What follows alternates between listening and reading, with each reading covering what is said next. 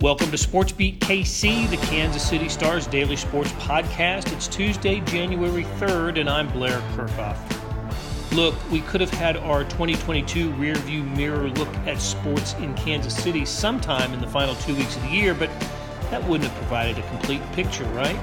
What if Kansas State had beaten Alabama in the Sugar Bowl, for instance? Well, that didn't happen, but I'm still glad star columnists Vahe Gregorian, Sam McDowell, and I waited to have this discussion. I believe we covered it all, but you tell us what we missed. We spend the first few minutes talking about what I believe are the two biggest topics of the year in Kansas City sports, the World Cup announcement and a couple of Chiefs topics. After a break, we hit on everything else, like the big changes in the Royals organization and the Kansas basketball NCAA title. Plus, we look ahead to 2023. It's longer than usual, this show today, but I hope you'll enjoy it. Let's get started. We could have done a year in review sometime during the final 2 weeks of 2020, but no, I thought if it's a year in review, don't you need to include the entire year? Others, no, not so much. You could start seeing these things in the middle of December, year in review, and I'm thinking, well, what if something newsworthy really happens in the final 2 weeks? K-State could have beaten Alabama. That's exactly what I was getting at. On December 31st, Kansas State played Alabama in the Sugar Bowl, maybe the biggest game in Kansas State history. If we had recorded this, a week earlier, we would not have been able to include that. Be irrelevant, and you couldn't take that risk. Plus, you are a visionary. This is how it is. The year in review the next year. Actually, I wanted to do it a couple weeks early, but it just didn't work out with anybody's schedule. So. But I'm glad we're doing it now, and I'm glad I'm doing it here with Vahe Gregorian and Sam McDowell. We are going to talk about 2022 and look ahead to 2023. The first thing we look back upon in 2022 was some of the personal achievements by our fine guests. 2022 was the year Sam McDowell became a columnist at the Kansas City Star. 2022 was the year Vahe Gregorian became a USBWA Hall of Famer, and we were thrilled to share that with you at the Final Four this year. Can I interject one thing? Sure. 2022 also, quite meaningfully to both of us, I can say, was the year we got you back healthy. And that was a great, great highlight of our years. I know Sam feels the same way. Just Blair's speech during your Hall of Fame induction was really moving because you touched on that. And it was also you being inducted. That was a really cool moment. Luckily, Jesse and I were able to attend that because KU was there at the Final Four. So it's my favorite photograph of 2022 was the four of us after the induction ceremony. I love that. That was really cool. Really cool. Okay. I think, and Vahe, you captured in a column you wrote, prematurely, of course, because we weren't quite to the end of the year. Just banking that Alabama's going to win that game. That's right. We should have all gone to school on that.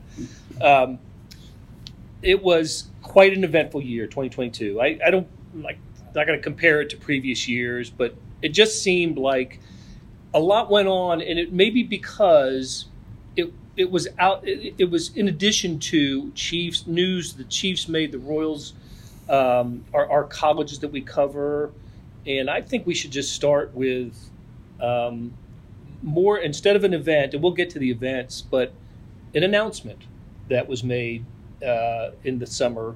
I can't remember the month exactly. I think it was June. Okay. I think it was June. What? Just one backstep real quick about all this that I think is what's so interesting about the year.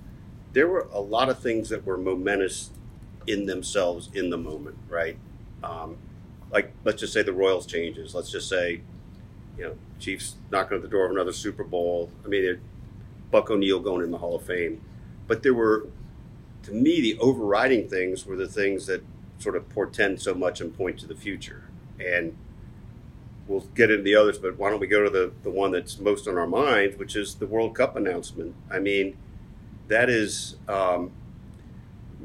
we need to find ways to crunch different numbers, and the economic stuff is a little tricky, and even the number of people coming to Kansas City all at once is a little tricky, but I think we can pretty much say it will put Kansas City give Kansas City a worldwide presence, focus, certainly unlike any it's ever had before, and maybe more and more pronounced and prolonged than before. I feel like the NCAA tournament director just accidentally unveiled half the bracket. That's right. Oops. Well, but enough about me. We'll touch on a lot Those of may or these. may not be on the list. Those other ones you heard. Well, this is going to be more of a discussion than a countdown. But I do want to get both of you guys ideas on what you think the biggest story was. I don't think we have to list them, but I do want to get your ideas. To me, the World Cup announcement, if it's not number one, it's number two in terms of revelation, I guess. We knew an announcement was coming, right? And as it got closer, I don't know how you guys felt about it, but I was kind of less sure as we got closer. I'm thinking they're really not going to pick us, really. I mean, Kansas City has done everything possible to put itself in a position to be a World Cup city. But then you look at all the other cities in the U.S. because that's who they were competing against. There's cities that are larger in population, where soccer is just as important in those places. I'm thinking D.C., right?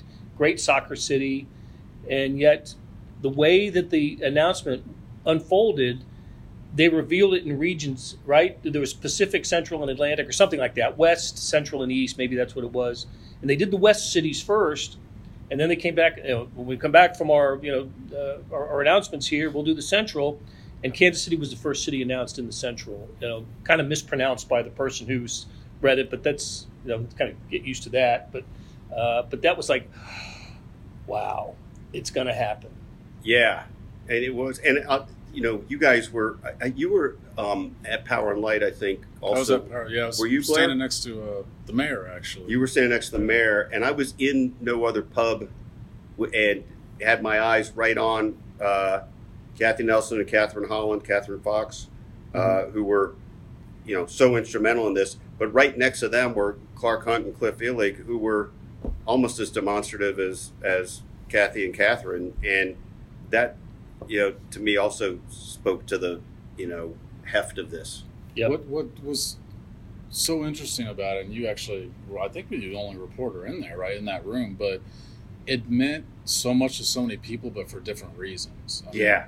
Look, the Chiefs have probably as much like of a fallback within their actual facilities as anybody. Now, I think we all think that the current new stadium could be used, that, Sporting Kansas City's facilities will certainly be used, but Arrowhead's probably going to have to cut out some of their own seats for Chiefs games to make this work, and then put them all back. And so that's going to be a process, but it meant something to Clark Hunt because he knew it would have meant something to his dad to have this. It meant something to Sporting because they think that they can significantly grow their brand within Kansas City, but also just the game of soccer within Kansas City. So huge gift for them too.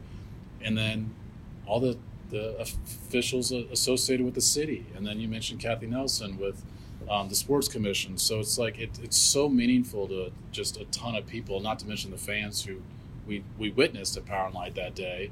But just for a lot of different reasons. That was there's not really many events that can draw that you can have both of those statements be true about. I want to save this idea for another show down the road, but something that occurs to me about Kansas City getting the World Cup.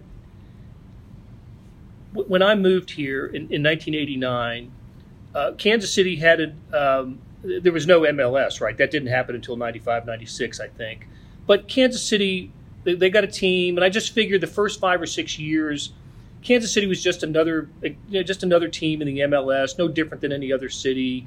It was probably given because of a favor to the Hunt family, who was, Lamar, of course, so instrumental in development of American soccer. When Sporting Kansas City took over the identity of the Wizards, the Wiz and the Wizards, and it became under new ownership, something changed in Kansas City's relationship to soccer. And it was because of the change, to me, the change in identity, the strength of Peter Vermees and his influence on it all, how technologically savvy the organization was and out in front of all this stuff. And that to me is when Kansas City started to change its relationship with soccer and put it on a track to where it could call itself soccer capital of the country. Whatever kind of silly. It sounds kind of silly, but why not say it, right? Nobody else is disputing it. Why not say it? And if that doesn't happen, if Sporting Kansas City doesn't exist in the way that it does, I don't think Kansas City has that relationship with soccer that gets the World Cup. Yeah, like to that point. So obviously we're a week out or a couple days out from me writing about Sporting Kansas City trying to get Cristiano Ronaldo, which, by the way, I think would potentially be the top of our list if something like that had happened. Imagine if that happened on 12/31. But this has the same elements in the sense that when I was talking to Peter Vermees about that, I said, you guys had been setting yourselves up for a while to make a pitch like this. And that's the way I felt about the World Cup, too. And a lot of that was because of the way the growth that you just mentioned with Sporting Kansas City. There's no way Kansas City is a host city. As much as influences the Chiefs have and Lamar Hunt's connection to the game and as much work as the Sports Commission and the city officials put into it, if Sporting Kansas City isn't what it is today, like we're not getting the World Cup to Kansas City. But their growth has just been layered. It's not like they just did this rebrand and got this new stadium and just said, okay, we hope this all works out from here. I mean, it's consistent growth, and I mean, it's new training facilities. I mean, it's they've got a minor league team here, even though I know soccer fans don't like it when that's how it's phrased. But they're always looking for the next best thing, I think. In a lot of cases, I think when you look at specifically their training facility, they probably have the best thing the country has. You know, what's another little twist on this goes sort of back to the heart of your point, Blair. So I was in St. Louis all those years. St. Louis perceived itself as, maybe it wasn't calling itself a soccer capital, but certainly perceived itself as pretty prominent. It may not have called it that, but it was. And for all intents and purposes, it might as well have been. It had a lot of that history to it. But St. Louis didn't get an MLS team. They had ownership issues trying to put it together until recently, and we'll see how that affects things. This year, yeah. Yeah, but imagine that landscape, how different the landscape would be even if St. Louis had gotten the team at that point with visionary ownership. We might not be talking about this the same way either, right? Because all this stuff, this was a convergence of a lot of different things for the smallest market in the World Cup, right? And in this 2026 World Cup. And without all those dynamics, including the very start of it with what you brought up. Okay, let's if Kansas City being announced as a World Cup destination isn't the top story for Kansas City sports in 2022, I would submit that it has it's a Chiefs story, and I just don't know which one. I don't know if it's Patrick Mahomes having an MVP season in the regular season of 2022, or is it the Chiefs-Bills playoff game that happened obviously in January of this year, the second half of the Bengals game which became the single most disappointing loss in the Patrick Mahomes era. You all talked me out of combining those into just one Chiefs category, so maybe we can touch on all three. Let's start with the Bills game, because I didn't see it. You both were there to cover it, but widely acknowledged as it was the game of the year for the ESPYs this year, and maybe the single greatest game at Arrowhead Stadium history, and some are calling it the best playoff game of all time. You guys were there. What's the year after feeling about that moment, that game? Well, go ahead, Sam. Well, I think what was so unique about that game is it's not like, like the Tennessee Miracle, for example, where it's just the ending that you think about. It was the last quarter and a half, including overtime, that there were several times. I mean, in our jobs, we write when we think X team might win, and there were several times where you buried your head and started writing because you thought, okay, it looks like this team's got a pretty significant leg up. So yeah, I mean, that's what stands out most to me. If in terms of ranking, I think the Bengals game I'd put second, even though it's the negative one. But I don't think I'll ever cover a game like that again. I really think it'll be the best game that I've ever seen in person. I had friends from out of state calling me just to ask me what it was like being there. And I'm not sure how often, I mean, when we go to Super Bowls and Final Fours, you have people that ask you, what are those like? But just purely, wow, what an incredible game. And, of course, the 13 seconds, I think, is what's going to be most memorable. And I had that idea to chat with so many people that their reactions to 13 seconds from, I think, Ireland, I quoted somebody from. There were people that watched the game in the parking lot because they decided it was over. I really don't think we'll see another game like that, even though we probably shouldn't say never with the guy they have here. I think you get at the thing that distinguishes that game in a way, which is we've all been pretty privileged to be at a lot of different events with a lot of dramatic endings, but it was sort of the extended frenzy of the second half, really the late second half of the fourth quarter, last 4 minutes. There was no way to know when it was going to end, what to expect of how the next twist would be. So this is a good example of that point. Is like I mentioned the Miracle game. What is that called? The Tennessee Miracle. The throwback. Music City Miracle. The Music City Miracle. The throwback on the Music City Miracle. We all know what happened.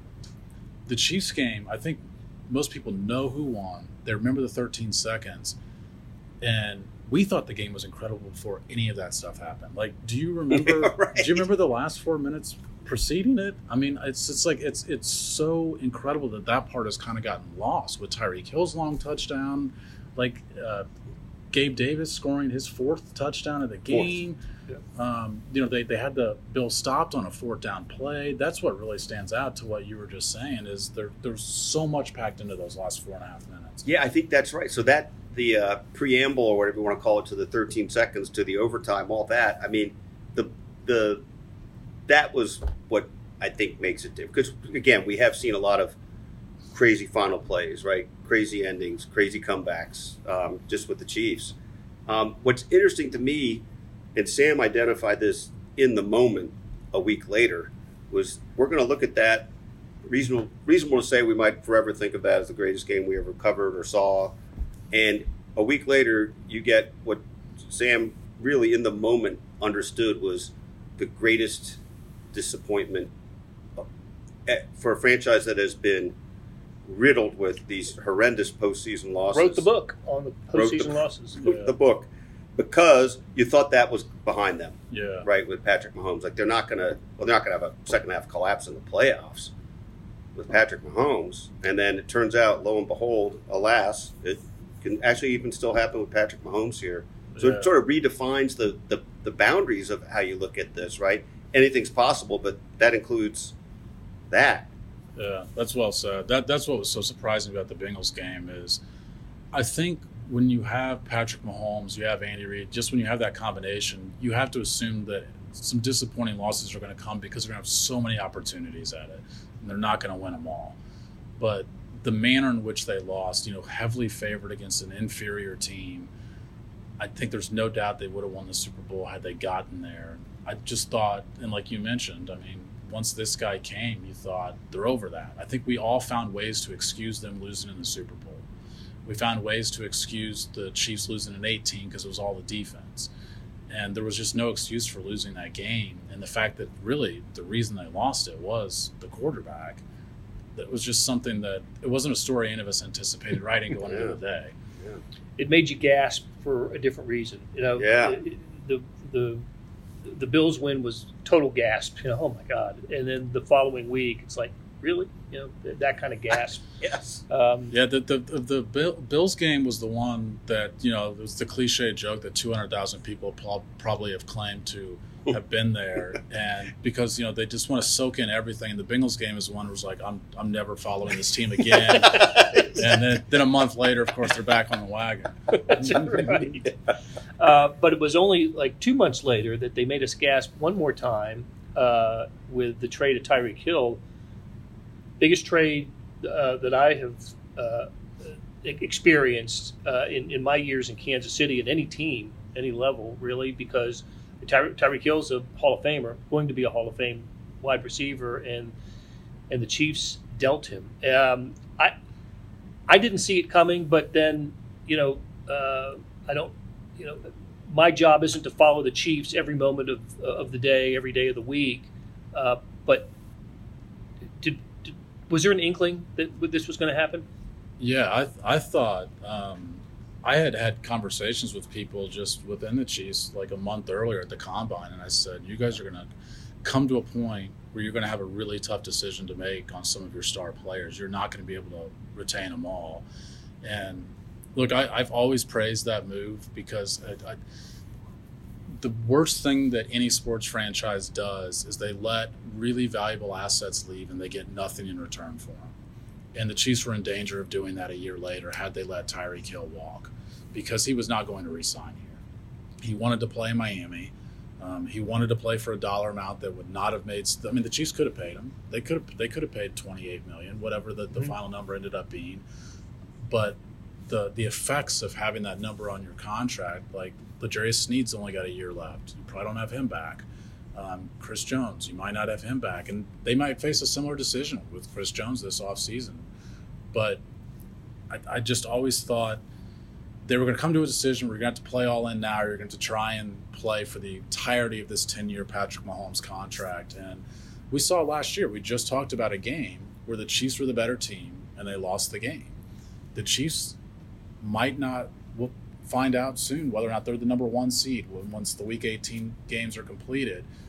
That's not the barometer for who ends up going to the Super Bowl. They're plenty good enough to still get to the Super Bowl despite having made this move. And still the number one offense in the league. That was, I guess, a fallout piece that I did not expect of the deal. Yeah, I think I didn't expect number one still. I thought in the moment, I remember, like you, Blair, you used the term gasp. I mean, I guess I had a semi-inkling from just, talking to Sam and studying the landscape a little bit that these sorts of things can happen. But actually seeing it happen was like, and it just seemed so radical and dramatic. You could easily in the moment or in the few moments after see how it opened up the window. It freed money to be used in a different way, all these things, but you couldn't see that the offense could be basically just as effective this year. You just had to. I assumed immediately, well, they're going to take a step back this year offensively. Now, maybe all they can do defensively, what they can do with the draft picks, maybe that'll make up for it. I certainly didn't think they wouldn't have a good chance to contend this year, but you just wondered about that. What's also interesting when you trade, it was 5 draft picks, right? So when you trade for draft picks, right, it's faceless. I mean, right. you don't. Yeah. You got rid of a guy in his prime, who's going to be a Hall of Fame player, and you got 5 faceless people that are coming. Now they worked that pretty well so far. They still got some picks, 2 picks left, I think. Right, a 4th and a 6th. Yeah, for 2023. But look what they've been able to do with it, and it also opened up. I think this is true. I think even intellectually after last season, you could look at what's going on there. Yeah, you'd rather have Tyreek Hill than not on this team. On the other hand, there were spurts where pretty much 50% of the passes are going to Tyreek Hill or Travis Kelce, and I wonder if they got in, fine line between a groove and a rut on what you turn to all the time. But having the chance to diversify and I think even refresh the offense, think differently, I think that has served them well too. I see it as maybe not a win-win, but right now it's a win, not lose. Proposition. It's certain Tyreek Hill is going to be an all-pro player. He's going to he's incredible numbers this year. Dolphins may not make the playoffs. We'll see. And the Chiefs didn't lose with the trade, not with what they required, and the position the Chiefs are in. I don't know if they would have a different record if they had Tyreek Hill this year. Yeah, because it's not just the 5 draft picks; it's all the salary cap room, too. Right? And I'd argue the salary cap room is even more valuable than the 5 draft picks because you could go sign Juju Smith-Schuster and Marquez Valdes-Scantling, and that takes up half the money that Tyreek Hill's eating up against the cap. So it's to me, it's the beauty of the sport. First of all, it's the way the NFL is constructed that allows everybody to compete. But it also speaks to how incredible it is that this team has won 7 consecutive division championships because the sport is innately set up to where you're not supposed to be able to have this sort of consistency, because you're supposed to have to lose these guys at some point. And obviously that's, an Andy Reid and Patrick Mahomes thing more than anybody else thing, but there's a lot of people that play a factor in what they've been able to do because of that. Okay, guys, let's take a break, and when we come back, we've got to hit a few more items. Oh man, we've been talking for almost an entire show here, but we're coming right back after this.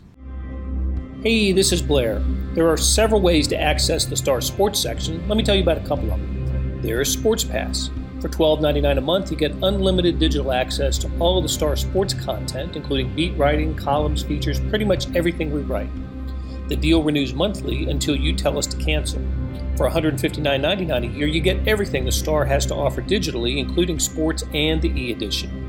Go to kansascity.com and drop down to the bottom of the page where it says Start a Subscription for more information. Your support has never been more important. As always, thanks for reading and listening.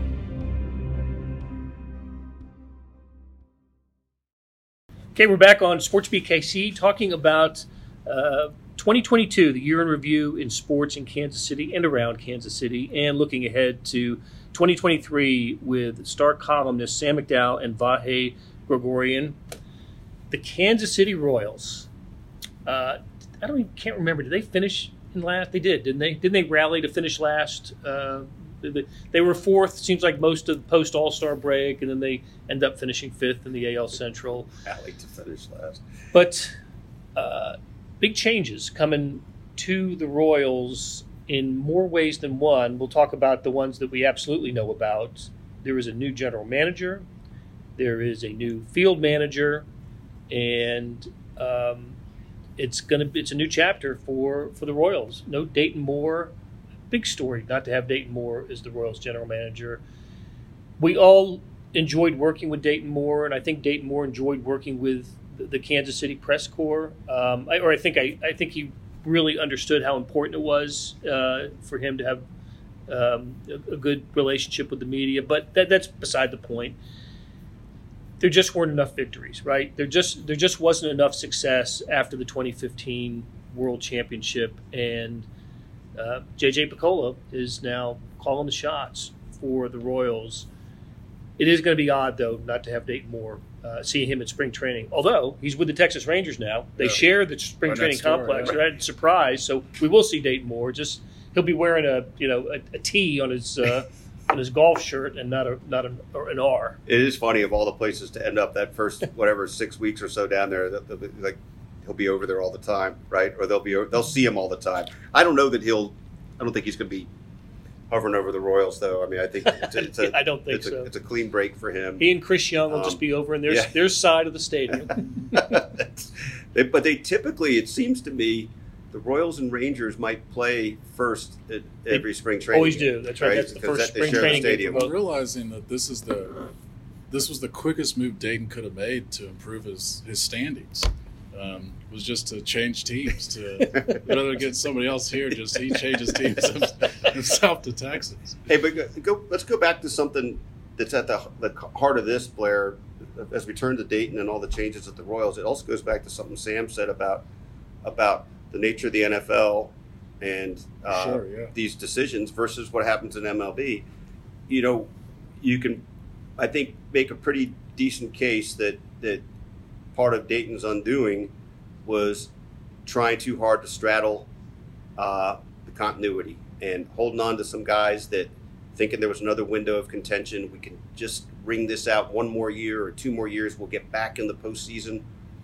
And it just, the calculus didn't work out. And I think really you could almost put scientific data to how it moved everything back. Then you throw in COVID.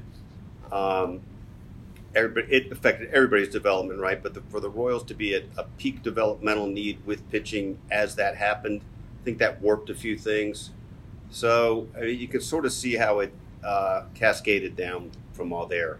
I think what was most revealing about John Sherman's press conference that day was it wasn't just about the win-loss record of the past. It was where he thought they were going in the future. And he thought that JJ was a much better person to guide their analytics department, which, I mean, they don't lack an analytics department. Like they call it their R&D department, but like they've got a pretty robust department.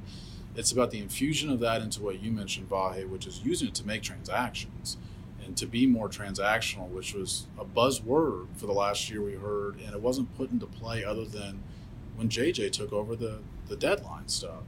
And I think the combination of these new faces that the Royals have, a manager with Matt Quattraro, obviously JJ Picola actually having the final say, a general manager, even if his title was that last year. But also, with some of their pitching development coaches as well. The whole thing is to try and catch up to what a lot of other MLB teams have been doing for a while. I'll save the other big Royals news for a little bit later in the show when we talk about coming attractions. But I want to get to some other big newsy items from 2022. The University of Kansas Jayhawks not only won the NCAA title, Bill Self's second, the program's fourth. Notice I said NCAA title, not that dumb Helms Foundation United stuff. Auto Workers, what is that, UAW? I can't remember what's... but did it in fairly dramatic fashion.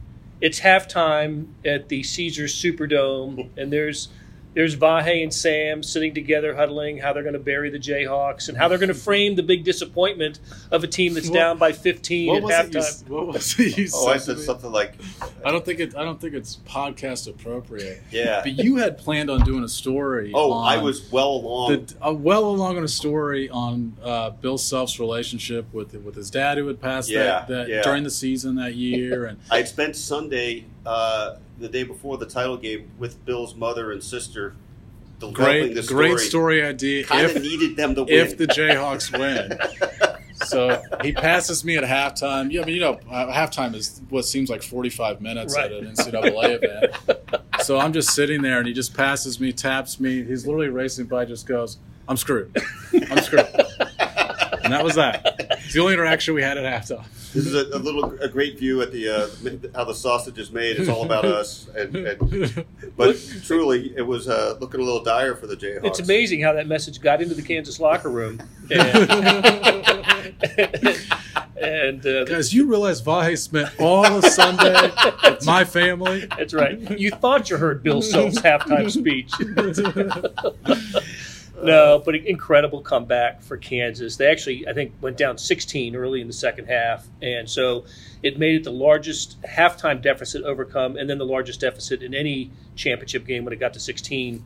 Amazing comeback, and one of the cool things for me, David McCormick with the two big buckets down the stretch, and strong case could have been made. He was the most outstanding player in the Final Four. But it went to Ochai Agbaji, and the fact that we got a Kansas City high school kid in that role. He didn't have his greatest game in the championship, but against Villanova in the semifinals, couldn't miss from three, and it was very cool to have a Kansas City kid. And Sam, you wrote about him in high school, didn't you? Yeah, I saw him play several times in high school. He was always kind of, I thought, a diamond in the rough at the time. I remember watching him. We just had the William Jewell tournament finish up this week, but I remember watching him at the Jewell tournament as a junior and just talking to local high school coaches about how shocked I was that his offers were like UMKC and things of that nature. And I had asked Kareem Richardson at the time about him. He's like, we're not getting this kid. At some point, these other schools will come in. And then all of a sudden it was KU. I mean, it was a massive jump from the offers he was getting to getting KU. And then, of course, now you've got lots of other programs. Oh, if KU's interested, we probably should be interested in him as well. But I think he speaks to the larger story of the fact that this cloud's been hanging over for KU for a while. At some point, it seems like that's going to be on our list. It's only coming attractions. It has been for 5 years now. But it speaks to the bigger picture of how he had to build his team that way. And I think you could argue he gets a more significant value out of getting some of these guys that aren't quite as notable as McDonald's All-Americans, because when guys stay with Bill Self for 4 years, they turn out to be pretty good players. Darn right they do. That's a great point. And look, it's a little bit of a dilemma for the modern coach, right? If you can get somebody, I'm making this up, like Wiggins or whoever, if you can get that guy, you get him. But it does alter things when you develop somebody for 4 years, and also it's not just the development of the individual, right? But it's how the team is laid out and gels. I mean, it's that's what you saw in that entire team. That was a great team. I mean, you mentioned David McCormick. I mean, Ochai, Christian Brown was there for 3 years. Dewan Harris, who's Bill Self's favorite player, played a big role in that run.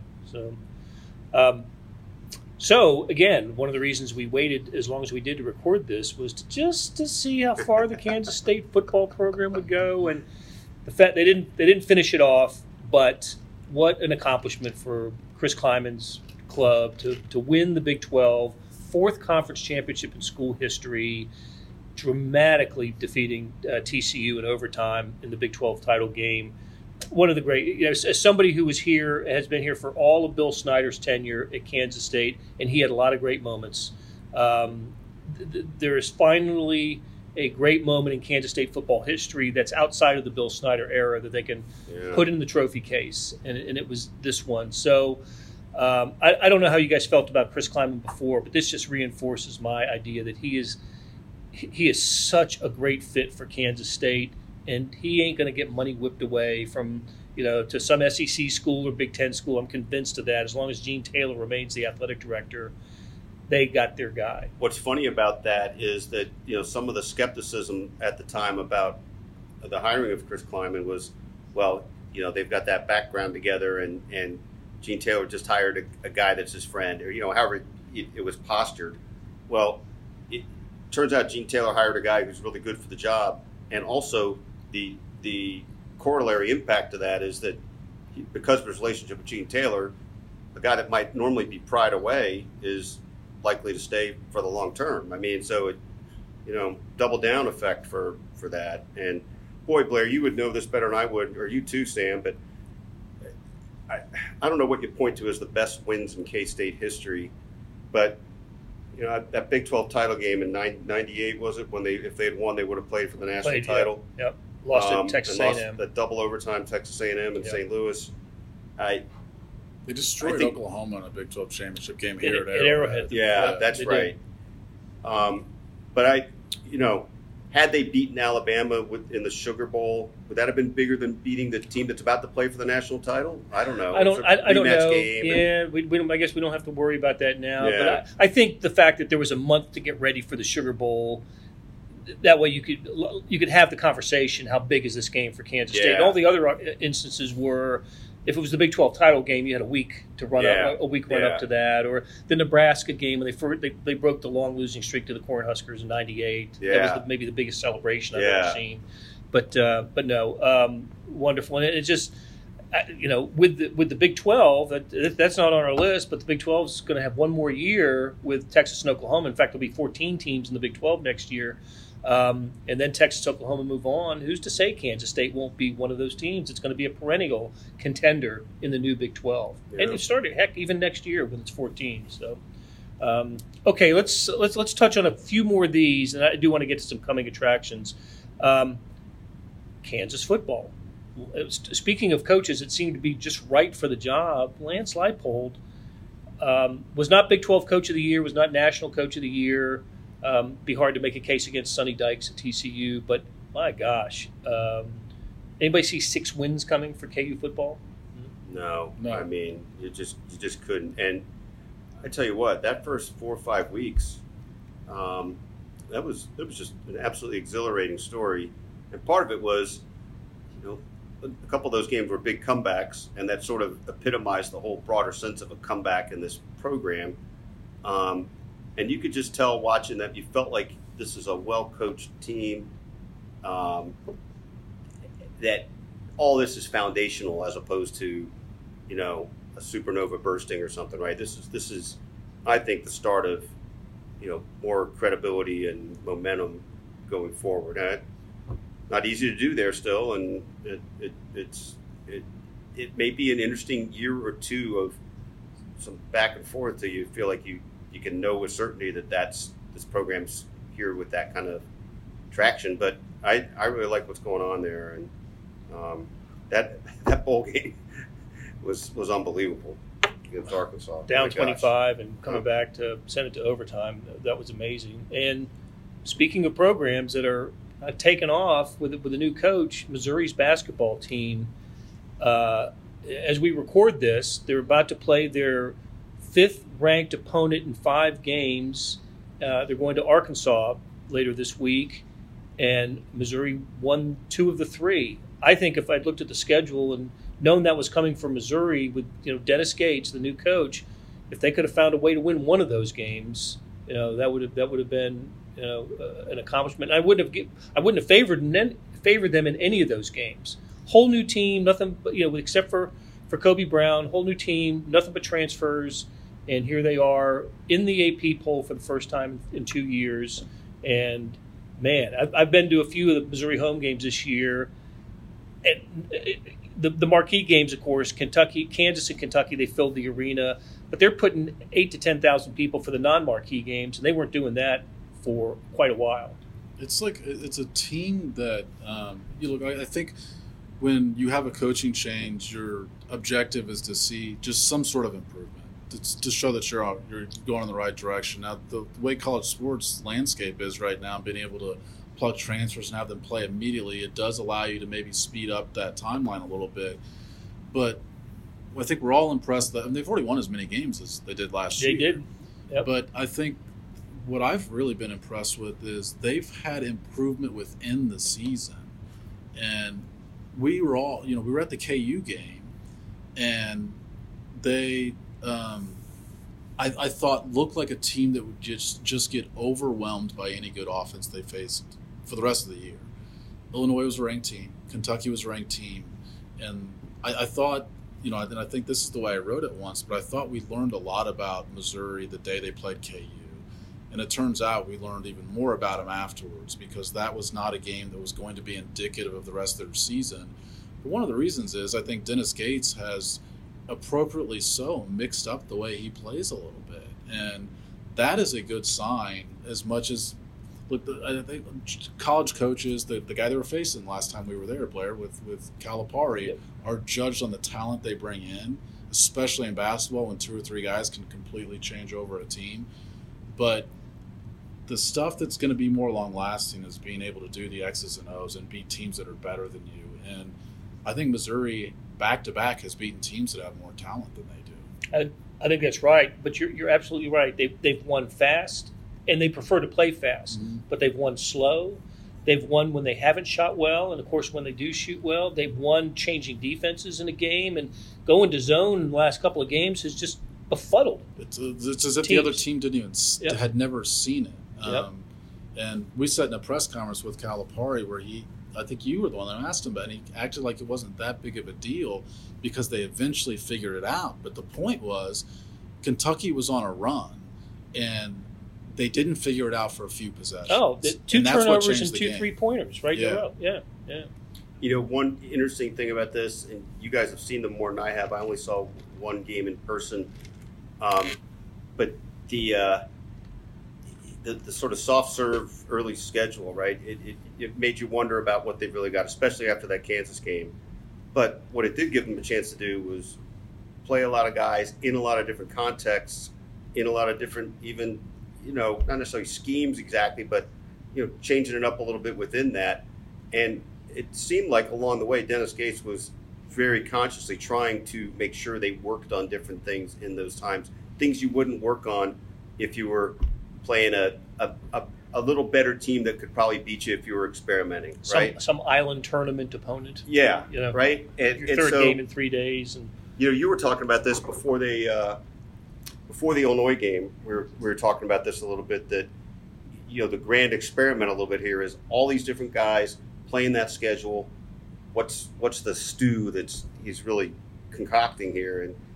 And it sure looks pretty good right now. And that was the Kentucky's, I think, was it its most lopsided loss ever in a SEC opener. Most points surrendered to an SEC opponent in the John Calipari Kentucky John Calipari, era. that's what. Okay, so now what that means at Arkansas, we don't know, but and Arkansas is a different kind of test, right? They've played neutral court big time opponent, right, with Illinois, but they really haven't had a road opponent, a true road opponent of this ilk. Well, they went to Wichita State, right? Central Florida, it, right? At neutral floor. Yeah. Yep. So, okay, let's. We are running a lot. We're going overboard. Well, I knew we would. It's a whole year. I know. We got to get a whole year in. We cannot go any further without talking about the Kansas City Current. What a season for them! Their second year of existence, and they get out of the gate with like losses, 4 or 5 or winless. I think there's scoreless tie or ties in there, and I'm thinking, okay, here we go. They changed coaches, they've changed some personnel, but it's going to be another struggling year for the team that's rebranded this year as the Kansas City Current. And then they don't lose again for like 3 months. That was amazing, just amazing. So they get all the way to the championship game in fall in the title game, but incredible second year for the Kansas City Current. And that's not, that's only part of the story with this team. New stadiums, they've already broken ground. If you drive down into downtown from 35/29 and look off to the right as you cross the river, you see the cranes out there. Their stadium's going to open in 2024. They got it going on, don't they? Yeah, I think what's really cool about that whole quote-unquote program is that the newness was only going to carry them so long. Even new stadium, I would apply that to it as well. Like at some point you had to win, and they were only in year 2, so I didn't think this was the year you had to be championship good, but you had to start winning some games because what's going to bring the people back is a good product on the field. All this other stuff, they open a new training center as well. You mentioned the stadium's coming. That's going to help attract the talent. But to have that already before, maybe, because, Vi, you wrote about Sam Mewis. Like, we thought she was going to be what helped get this team to the type of level they ended up reaching. She didn't play this year. Yeah. They were out a couple of their best, likely best players most of the season, and look what they did. And they seem willing to keep continuing to do everything they can to enhance the roster. So, all that does have to sort of coalesce, I think.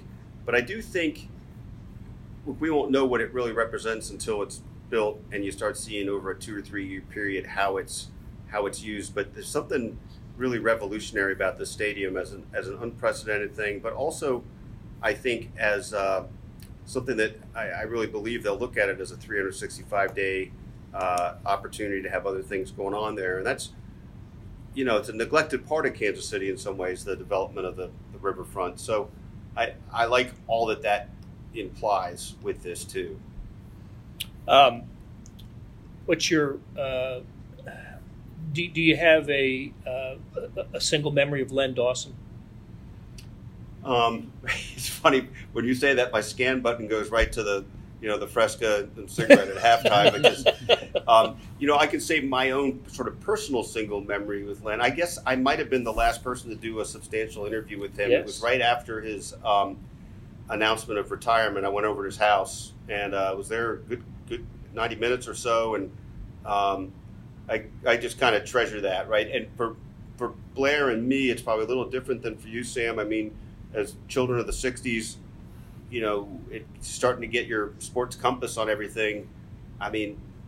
Even in the Philadelphia area, Kansas City Super Chiefs and Len Dawson, and just I remember him in black. Cool. I remember him in black and white. Yeah, Not just color, but in black and white. And then we all, this is sort of one of the privileges of the job, right? You tend to get to know people in a little bit, certain ways after their careers, and he was, a kind of a colossus of Kansas City in so many ways as a longtime announcer too. So that I think that the good fortune to get to speak to him and have some sense of him that way.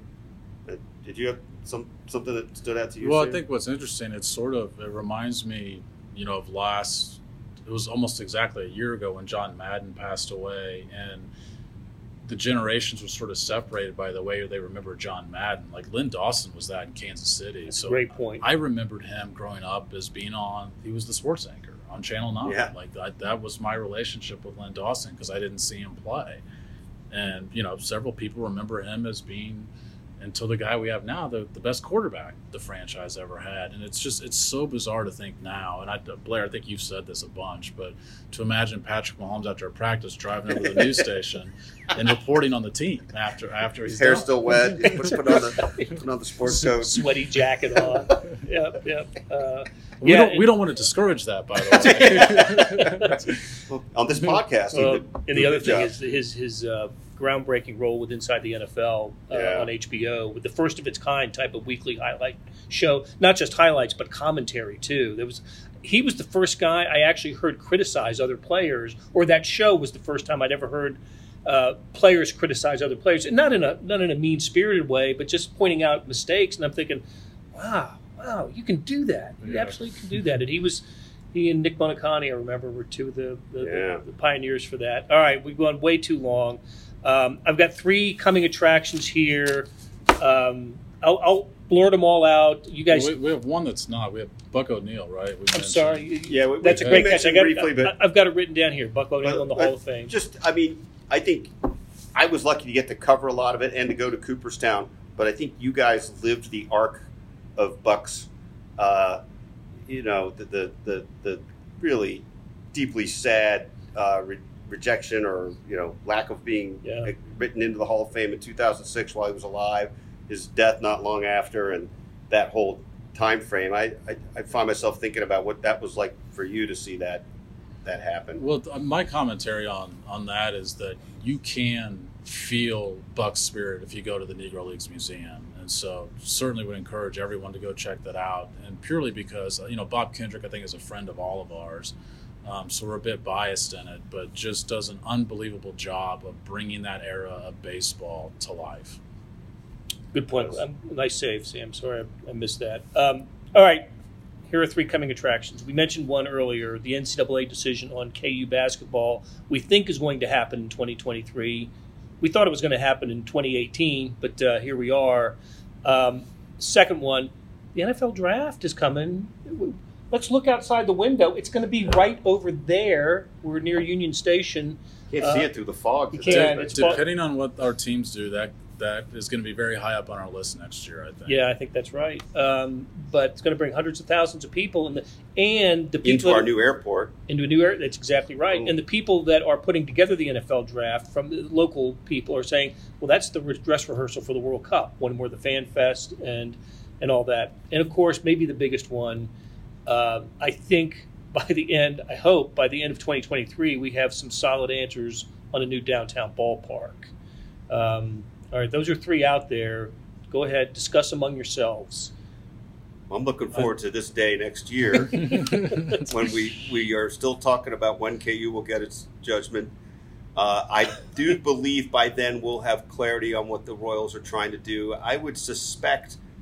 We think there's a chance on the August ballot, if I'm not mistaken, that would be earliest. We think that's the earliest it could possibly appear on the ballot. In which case, if it's on the ballot, we're going to have a lot more answers than we do now. And it's not a criticism to say that the Royals don't have these answers, because some of them, they're still in the process of gathering themselves. Well, theoretically, you want it to be that way if they're doing this listening tour, right? Right. Oh, they're actually absorbing stuff that they're going to take in. We don't know, because we don't know what the blank slate is behind it. Yeah, and they say there's several sites still pending. I think we all want to know, where's it going, when's it going there, how much is the cost to the taxpayer. We did hear some information for John Sherman that he threw out a number that he is going to be contributing, I think, is larger than we anticipated. But you still have to know the total cost on the taxpayer, which taxpayers is it going to affect. So the most critical questions of this are still unanswered, but I think that more just demonstrates that they're early in this process still, and just how long this process is going to require. Yeah. I think there's some people that are inclined to be angry about it just because they perceive that no matter what, it's a boondoggle, for lack of a better term, right? But I will say, and I feel like this is backed up by John Sherman's track record. I really don't think John Sherman's doing this project if he doesn't think it serves the greater good as well. Now, whether it's executed properly to do that, there's a zillion questions about that. But I really think that's the undercurrent of it. All right, guys. like I said, this went on a little longer than I thought. I sincerely hope that in the first week of January 2024, we're having another conversation looking back on this year. And guys, I really enjoy working with you and at the Kansas City Star. And Absolutely.